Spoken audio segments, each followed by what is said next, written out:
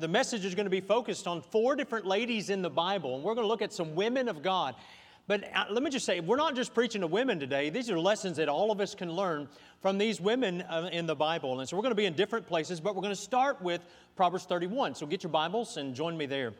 You know, as a church, let me just thank you as your pastor. Just thank you for being a godly wife, a woman of God. Your job is beyond comparison. And the influence you have in the lives of children, the influence you have in the lives of those around you, I'm telling you, we will only know in eternity the impact that you have made. There was a lady named Emily, and she was standing in line one day, and she was waiting to get her driver's license at the county clerk's office, and she was asked, she noticed the woman in front of her that the county clerk says, "What's your occupation?" She said, "Well, I'm a mother." And she said, "We don't have an occupation list for mother. We'll put housewife." You know, it's kind of snooty. You ever had someone like that? Women, I'm sure you have. If you've ever been a mother and that's your sole occupation, you know what that is. And so she was just kind of snooty. So Emily was watching this interaction going on in front of her. And so she said, "Man, I'm a mother. That's my occupation." And so she got to thinking, what am I going to say? And so she had her answer prepared. And so when it was her turn, the lady behind the desk said, "Well, what is your occupation?" She said, "I'm a research associate in the field of child development and human relations." The woman had her pen in her hand, and she stopped midair, and she looked at her, and she said, "Could you say that again?" She said, "Well, sure." She said, "I'm a research associate in the field of child development and human relations." And so the woman kind of took a step back, and she said, "Well, just what do you do in your field?" "Well, coolly," the mother replied. She said, "I have a continuing program of research." In other words, what mother doesn't, amen? She says, "in the laboratory and in the field." Normally, she does her work outside with the kids and indoors with the kids. She said, "I'm working for my master's," which is her whole family, and already have 4 credits, all of which are daughters. Of course, the job is one of the most demanding in the humanities. Any mother want to debate that today? And she says, "I often work 14 hours a day." 24 is more like it, amen, mothers? And so this clerk, she heard this description, and wow, her respect for this woman was very noted. And as a matter of fact, as she completed her transaction, she stood up and ushered her to the door and thanked her for coming in. And so this mom, Emily, as she drove home, she was just so encouraged by this newfound title that she had given herself. And she was all excited, and she got home, and there, we meet her in the door. She was greeted by her lab assistants, ages 13, 7, 3, and the newest model and the latest was a 6-month-old who was currently in the testing of its new vocal pattern. Motherhood. What a glorious career, amen?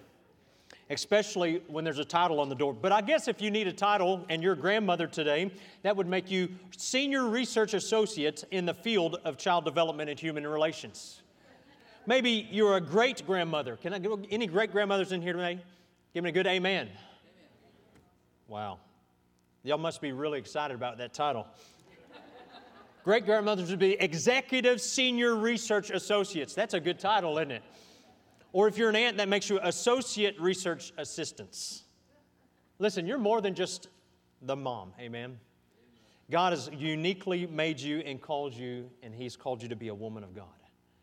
And today, as we look at the Scripture, I just want to encourage you that your influence will last for generations to come. And when you walk with the Lord, it is never in vain. And I just want to encourage you today. Look at Proverbs 31. We're not going to preach out of Proverbs 31, but I just want to point to this. My daughter and I were having a conversation. She always likes to look over my sermon with me before I preach it on Sunday morning, and I guess she's proofing it. But she likes to look it over. She said, "Oh, Dad, you're preaching out of Proverbs 31." And I said, "Well, not exactly. I'm just going to read it." And she said, "I love Proverbs 31. She said, "I go there and I read it a lot because I just want to know what God wants me to be." What an incredible, incredible thing that God's given us here in Proverbs 31. Let's look at verse 10. It says, "Who can find a virtuous woman? For her price is far above rubies." And all the men said, "Amen." "The heart of her husband doth safely trust in her, so that he shall have no need of spoil. She will do him good and not evil all the days of her life. She seeketh wool and flax and worketh willingly with her hands. She is like the merchant ships. She bringeth her food from afar. She riseth also while it is yet night and giveth meat to her household and a portion to her maidens. She considereth a field and buyeth it, and with the fruit of her hands she planteth a vineyard. She girdeth her loins with strength, and strengtheneth her arms. She perceiveth that her merchandise is good. Her candle goeth not out by night. She layeth her hands to the spindle, and her hands hold the distaff. She stretcheth out her hand to the poor. Yea, she reacheth forth her hands to the needy. She is not afraid of the snow for her household, for all her household are clothed with scarlet. She maketh herself coverings of tapestry. Her clothing is silk and purple. Her husband is known in the gates, and when he sitteth among the elders of the land. She maketh a fine linen, and selleth it, and delivereth girdles unto the merchant. Strength and honor are her clothing, and she shall rejoice in time to come. She openeth her mouth with wisdom, and in her tongue is the law of kindness. She looketh well to the ways of her household, and eateth not the bread of idleness. Her children arise up and call her blessed. Her husband also, and he praiseth her. Many daughters have done virtuously, but thou excellest them all. Favor is deceitful, and beauty is vain. But a woman that feareth the Lord, she shall be praised. Give her of the fruit of her hands, and let her own works praise her in the gates. Let's pause for this prayer today. Father, there's no doubt in my mind that, Lord, this is an incredible description of a godly woman. And what an incredible gift you've given us from your word. And Lord, I just pray, Lord, today for the mothers that are here, the husbands, the families. Lord, as we just get into the word of God, I pray that, Lord, we be encouraged and inspired, Lord, by the lives that we'll look at from Jochebed all the way to Mary, and all of these different lives that have made a huge impact in their family. God, may we also have that same inspiration to impact our family for Christ. God, thank you for these dear mothers, these dear women of God here today. And may you just open our hearts and our minds in the next few moments, Lord, that no distractions or anything that would try to hinder your work, none of those things would be able to enter this place as we just try to hear from you. May you be glorified and magnified in Jesus' name. Amen. If you look at Proverbs 31 woman, we can see she's a trusted woman. In verse 11, we can see that she does good and she doesn't do evil. She's industrious. She finds food for her family, and that was even before Walmart existed. She works late hours. She's busy providing clothing and other needed items. She speaks with wise words. She cares for the poor and those in need. She's not known for idleness. She's praised by her children and her husband, and she fears God. And you look at that long laundry list and you think as a mother, oh my goodness, how in the world could I possibly be this woman? But let me just encourage you, God's not requiring you to be perfect. He just wants you to be godly. He wants you to strive after that together today. And we have 4 examples of some women in the Bible that I want to look at to encourage your life and your walk with the Lord so that we can together develop this godliness in our own life. Listen, these mothers were mothers who displayed great courage. They were mothers of great integrity, mothers who had great faith, mothers who had great commitment, not only to God but to their family. In short, let me just say they were women of God. And many of you in this room today, I would align right there with them. But there's some maybe that you feel like maybe I've lacked in this area. And I pray that today, that through the message, that God would inspire you, encourage you just to stay faithful to the Lord, to come back to Him and find the strength that He is. So let's look together. And let me just mention today, I'm preaching from a different Bible. And this one you can see doesn't even have a cover. It's wore out. This was my mother's Bible. And I just wanted to use it this morning as I preach this message about mothers and their godly influence. Join with me in Exodus chapter number 1 today. Let's begin with Jochebed. Jochebed had great courage. You say, my daughter said, Dad, who's Jochebed?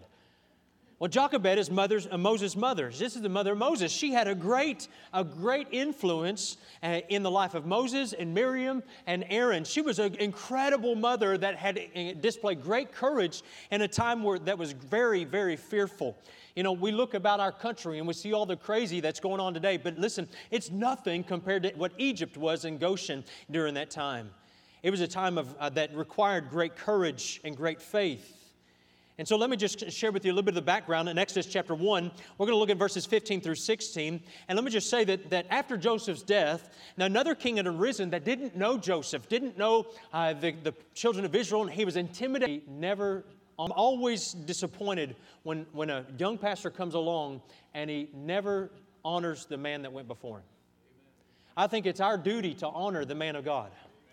And I'm thankful for Pastor Tolbert. I'm thankful for his investment. I'm thankful for the men of God that went before Pastor Tolbert, Brother Beatty, and so many others that have filled this pulpit and faithfully proclaimed truth. Listen, this king didn't honor any of those other things. Years had passed, and he didn't care anything about the Israelites. He abused them. He enslaved them. Literally, they were put to slavery.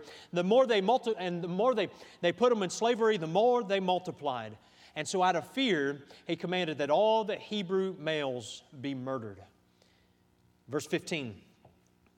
And the king of Egypt spake to the Hebrew midwives, of which the name of one was Shiphrah, and the name of the other was Puah. And he said, when you do the office of a midwife to the Hebrew women, and see upon the stools, if it be a son, then ye shall kill him. But if it be a daughter, then she shall live. Now skip to verse 22. And Pharaoh charged all his people, saying, every son that is born ye shall cast into the river, and every daughter ye shall save alive. So this is the backdrop. This is the story of what's going on in Jochebed's life. And this is what Moses was born into. And in this scene, we're introduced to two people who demonstrated great faith. The mother of Moses was Jochebed. The father of Moses was Amram. And these two were betrothed and married in a time where it was not healthy to be alive if you were a Jew. But in chapter 2, in verse 1, it says, and there went a man of the house of Levi and took to wife a daughter of Levi. And the woman conceived and bare a son. And when she saw him that he was a goodly child, she hid him 3 months. And when she could no longer hide him, she took him for him an ark of bulrushes, and daubed it with slime and with pitch, and put the child therein, and she laid it in the flags by the river's brink. Listen, she just wanted to obey God. She says, listen, I want this child belongs to you, Lord. And she kept him as long as she could. And many of us know the story that what happens next. But let me just say, Jochebed raised a godly brood. Despite raising her children in Egypt, we saw her children learn to trust in the Lord through the most horrific of circumstances. They weren't perfect. We saw Miriam doubt God. We saw Miriam question Moses. We saw this discontent and different things that arrived in their life. But we saw was that God used Jochebed's faith to inspire them to follow the Lord. Through the hardest of times, Miriam, Aaron, and Moses remembered when Jochebed walked by faith. Miriam was the sister of Moses and Aaron. She appears first here in Exodus chapter 2. We could read a little further down, and I'd encourage you to do so later. Verse 4, his sister stood far off. That's Miriam right there. And she watches over this basket as it goes down the Nile, and she sees it drift into the little cove where Pharaoh's daughter is there bathing. And as she goes in there, she picks up the daughter, and she grabs it, or picks up the babe, and she says, oh, it's a Hebrew child, and she brings it. And about that time, Miriam runs up and says, do you need a nurse? And she says, yeah, I need a nurse. And Miriam went and ran and got Jochebed and said, I've got the nurse for you. And God reunited mother and son. What an incredible story of faith. God used Miriam later. She's used in Exodus 15. We see her as a prophetess, and it's reinforced by her description as Aaron's sister. In Exodus chapter 15, verses 20 through 21, it says, and Miriam the prophetess, the sister of Aaron, took a timbrel in her hand, and all the women went out after her with timbrels and with dances. And Miriam answered them, sing ye to the Lord, for he hath triumphed gloriously. The horse and his rider hath he thrown into the sea. You see, she leads these women in a song with the congregation proclaiming all of God's great power. She was used mightily of God, but it all started with a godly mother. There was Aaron. Aaron was Moses' brother. He was chosen of God to be the high priest. And he became the first high priest, and he began as just an intermediary between Moses and the people. Remember, Moses said, well, I can't talk. He had a stuttering problem. He says, I just can't do it. And so God allowed Aaron to fill that gap. Later, he was the high priest, and he was seen alongside Moses throughout the Exodus, the book of Exodus, until the time of his death. And then, of course, Moses. Moses' name, he who is drawn from water. You would expect unusual things from a man like this, wouldn't you? A man who was pulled out of the water in that place of death, but yet God used him, and we saw God use his life in tremendous ways. And Moses was used of God to bring the children out of Egypt into to the brink of the Promised Land. He was the one that brought the law. He wrote the first 5 books of the Bible, and he did so much more. He was a man God used mightily. And in the New Testament, in Hebrews 11, it says this: by faith, Moses. And you can read verses 24 through 29, and you see the great things. For example, it says, when he was come to years, he refused to be called the son of Pharaoh's daughter, choosing rather to suffer affliction with the people of God than to enjoy the pleasures of sin for a season. You see, Moses knew what it was to walk by faith because he saw his mother's example.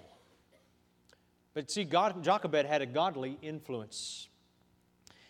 Her name means Jehovah is our God. Man, what a great name. To be able to say, listen, we trust in the Lord. We trust Him because He is our God. Mothers, what a great influence you have when you bring your children to the Lord and say, He is our God. He's the Lord we worship today. She was raising her children in the society of Egypt. Listen, they were slaves. They knew what it was to suffer, to be whipped. They knew what it was to experience the lashing and many other atrocities. And yet there wasn't bitterness. There wasn't anger. There wasn't those things. Instead, she simply trusted God through it all. And mothers, if you're hanging on to bitterness and you're hanging on to fear and you're hanging on to these things, I'm telling you, your children will follow after you. You've got to let it go. But see, that wasn't the only thing they faced. The Egyptians were a society based on polytheism. They were surrounded by false gods and worship of false gods. Their gods, they worked daily to engrave them on the structures that they built. The gods of Egypt were surrounded the Israelites. They were influenced heavily by them. And yet this family said, as for me and my house, we will serve the Lord. Because one woman said, I'm going to trust God more than anything else. Deuteronomy chapter 6, we see that Moses later would be inspired by God to write these words. Hear, O Israel, the Lord our God is one Lord. And thou shalt love the Lord thy God with all thy heart and with all thy soul and with all thy might. And these words which I command thee this day shall be in thine heart, and thou shalt teach them diligently unto thy children. Why? Because Moses heard them from Jochebed. Jochebed, whose name says Jehovah is our God. He's teaching now the children of Israel. Teach them to your children. And shalt talk of them when thou sittest in thine house, and when thou walkest by the way, and when thou liest down, and when thou risest up. You know, we face challenges today in 2021 raising kids. And if you're raising kids, praise God, man, it's an exciting time, challenging time, but God is still God, amen? Man, and we lift Him up high, and we want our kids, maybe you have grandchildren or great-grandchildren, we want them to live godly lives, but it's going to take some sacrifice. So Jochebed sacrificed. She sacrificed for her children. In Hebrews 11:23, it says, by faith Moses, when he was born, was hid 3 months of his parents because they saw he was a proper child and they were not afraid of the king's commandment. We sacrifice for our children all the time, don't we? So oftentimes when our children are young, we often have to sacrifice to help pay for just the everyday needs. Well, you know, you start out in life, especially when you're young and you're married, you don't have a lot, and so you sacrifice so that you can have what your children can have what they need to be able to just get through life.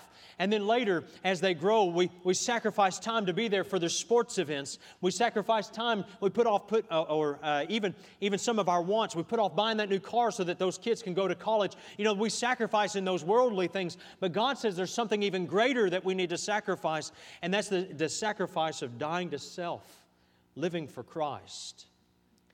That's what Jochebed did. Jochebed was a great example.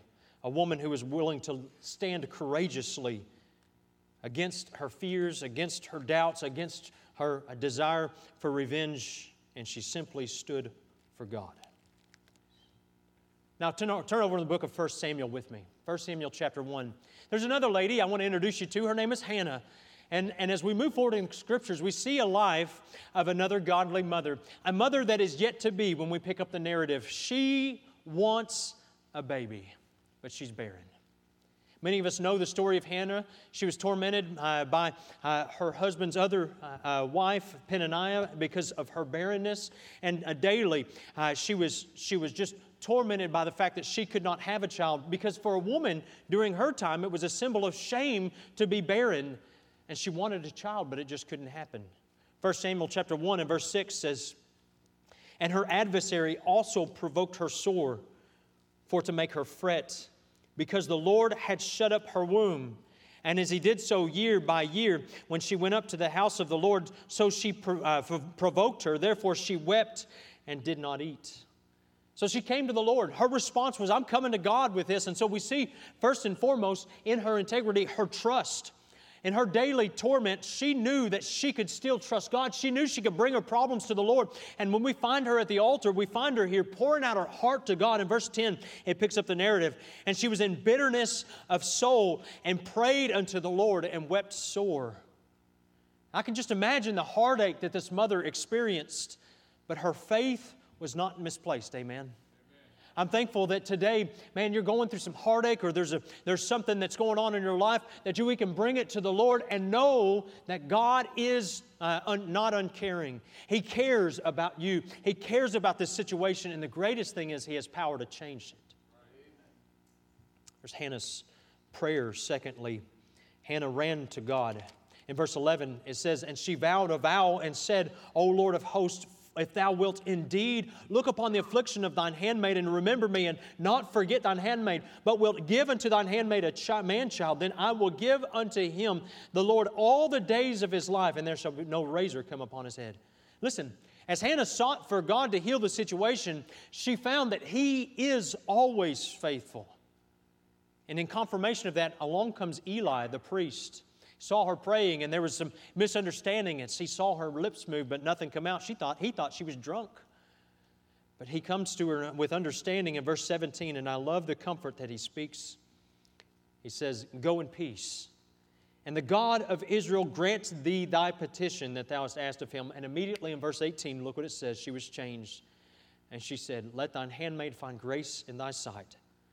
So the woman went her way and did eat, and her countenance was no more sad. She believed. She trusted the Lord. She knew that God had heard and answered her prayer, and she had no doubt that God was willing and able to intervene in this dreadful situation. And she saw that God did hear. Amen? In this next scene, in verse 20, we see Hannah's commitment to God, her integrity shown in this moment. "Wherefore it came to pass when the time was come, about after Hannah had conceived, that she bare a son and called his name Samuel, saying, Because I have asked him of the Lord." In verse 27 and 28, we see that she keeps this vow. "For this child I prayed, and the Lord hath given me my petition, which I asked of him. Therefore also I have lent him to the Lord. As long as he liveth, he shall be lent to the Lord." And he worshiped him there. Man, what a glorious thing. This tremendous woman, I find her integrity still inspires us today. It would have been easy to keep Samuel. Well, I've got this one, and there's no guarantee that I'll have another one, so I'll just keep this one unto myself. But she said, listen, this one belongs to God. And she gave him to him. She kept her word.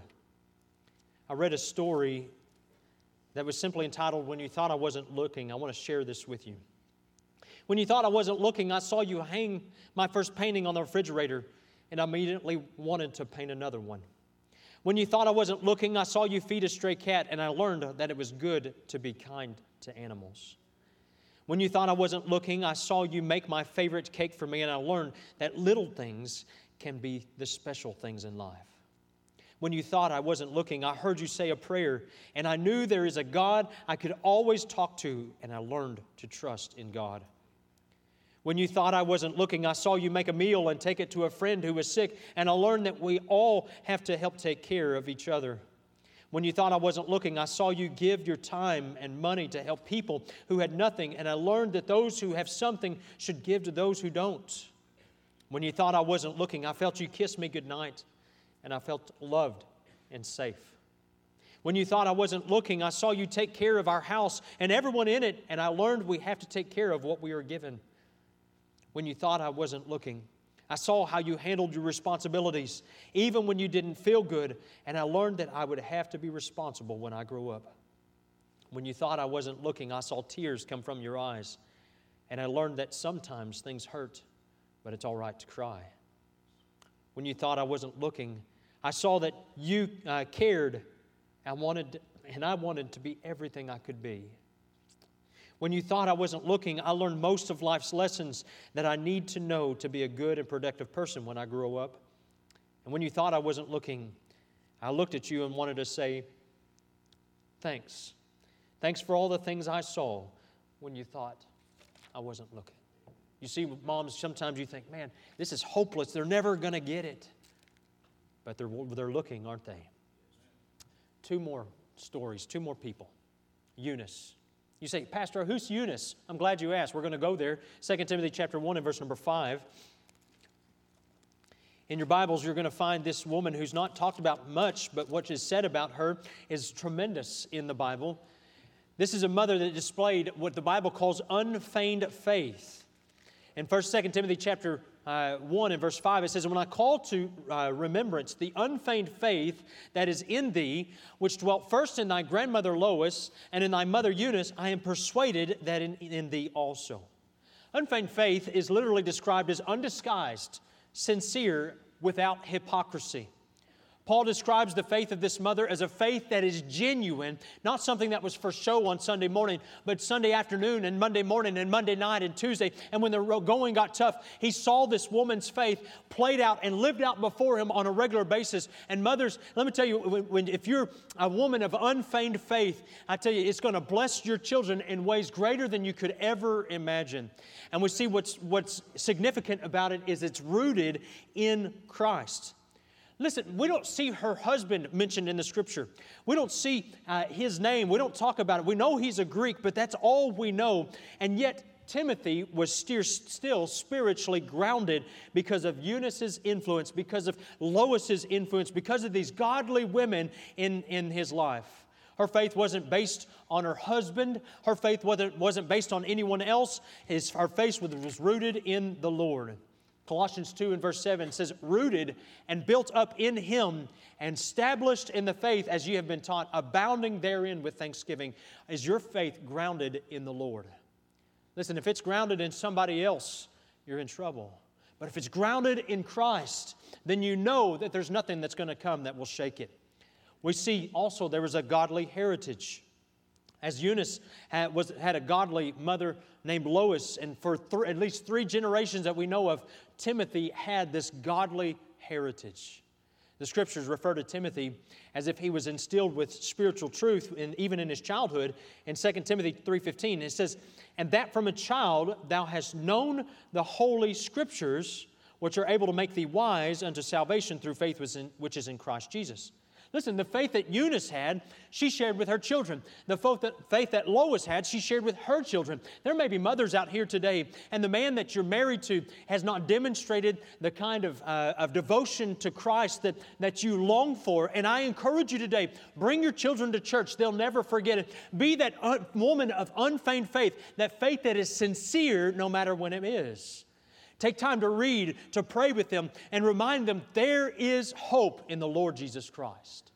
Timothy is an example of what can happen when a mother is willing to let her faith influence her children. Finally, let me just say, there's Mary. Mary, the mother of Jesus. Now, Mary demonstrated great commitment, and this will be our final point this morning. But over the years, we have tried to deify the mother of Jesus. Tried to make her some sort of God. In churches across the country today, they pray to Mary, they worship Mary, but let me just say, she was human. She was not a God. There's nothing in the Scripture that points to her as anything other than just a regular young lady that God chose to use. But what she had was great commitment, and she was committed to doing God's will in her life. Let's look first in Luke chapter number 1. If you'll turn there with me in your Bible, Luke chapter number 1, we see first a strange request that came to her. And many of us are very familiar with this story. I will not labor long here, but I want to point out a couple of things, if you will. In the circumstances surrounding the Savior's birth are very familiar for us, amen? We know about Jesus. We know about His birth. We know about what happened. But you know, Mary didn't know these common facts. She didn't know that what was going to happen in just a few years. She didn't know that this was going to happen to her. This was all new to her. You know, we look at this story and we think, oh yeah, Pastor, we know all about this. But it wasn't something common for Mary. How many other virgins do you know conceived and gave birth to the God's Son? There's only one. This was a unique situation, all right? And so as we come here, we see that she's going about a normal routine, and an angel of God appears to her. Verse 27, look there with me in your Bible. It says, to a virgin espoused to a man whose name was Joseph of the house of David, and the virgin's name was Mary. Verse 31, and behold, thou shalt conceive in thy womb, and bring forth a son, and shalt call his name Jesus. First off, when we have babies today, we find out there's a pregnancy test involved, and the piece of plastic tells us, hey, you're going to have a baby. Congratulations. Or if it's a nurse or a doctor, very common things. I've never had an angel announce a birth to me and my wife. I've never had that happen. This is a very unique situation. It happened also to John the Baptist and Elizabeth, which was Mary's cousin. But this is a unique situation. Could you imagine your response as a teenager to this strange request? Listen, you're going to have a baby. You're going to remain a virgin and have a baby. Congratulations. And his name's going to be Jesus. He's going to be the Savior of the world. Man, what an incredible situation. But Mary, despite all of this, she was calmed when she knew it was part of God's plan. And she was willing to relent, give up her will for God's will. You know, she could have refused, but instead she said, God, I relinquish my will to yours. God, I submit to your will completely. She was committed that much to God. Luke chapter 1 and verse 38, Mary said, and behold, the handmaid of the Lord, be it unto me according to thy word. What a great, great example. Later in Mary's song, in Luke chapter 1, we read in verses 46 through 47, and Mary said, my soul doth magnify the Lord. My spirit hath rejoiced in God my Savior. You see, Mary, she was committed. She knew this situation, and she said, listen, I want to magnify God. I know this is going to be difficult. I know that we're going to have strange looks. I know that I face the chance of even being killed. But through all of this, my soul wants to magnify God. Listen, ladies, let me encourage you today. Mary had a great commitment to God. Mary was a godly woman who said, you know what, God, through all of these things, I want to honor you with my life. And if God can use Mary, this teenage woman, He can use you. If God can use Eunice and her influence, someone we know very little about outside of she was faithful and she was a person who said, listen, I want to influence my family. Or Hannah, who prayed and was full of integrity. Or maybe Jochebed, who was so courageous. God can also use you. Someone wrote this poem. The mother who owns Christ as Lord and Savior in her life. The mother who knows how to trust the Father for all things. The mother who is right and just as punishment she brings. The mother who knows how to pray for every daily need. The mother who can point the way where God would have her lead. The mother who knows how to guide a precious child to God. The mother who walks by his side, who walks the way he trod. The mother who knows how to teach her child the holy word. The mother who knows how to reach a child who has not heard. The mother who knows how to show a loving, tender face. The mother who can help him grow in wisdom and grace. The mother who can make a home in any place on earth. The mother who, though children roam, has love that knows no dearth. The mother who is all of this, to whom her God is real. The mother who is not remiss. She is her God's ideal. You're not perfect, but through Christ, God can use you. And today, as we come to a close here this morning, let me just remind you that God wants to use you in your family. God wants to use you with your children. God wants to use you with your grandchildren. And you may think, this is impossible, Pastor. You don't know the situation I live in. You don't know my family. You don't know the troubles we face. But when you put your faith in the Lord Jesus Christ, you choose to walk with Him daily, I'm reminded that He said, I am the God of the impossible.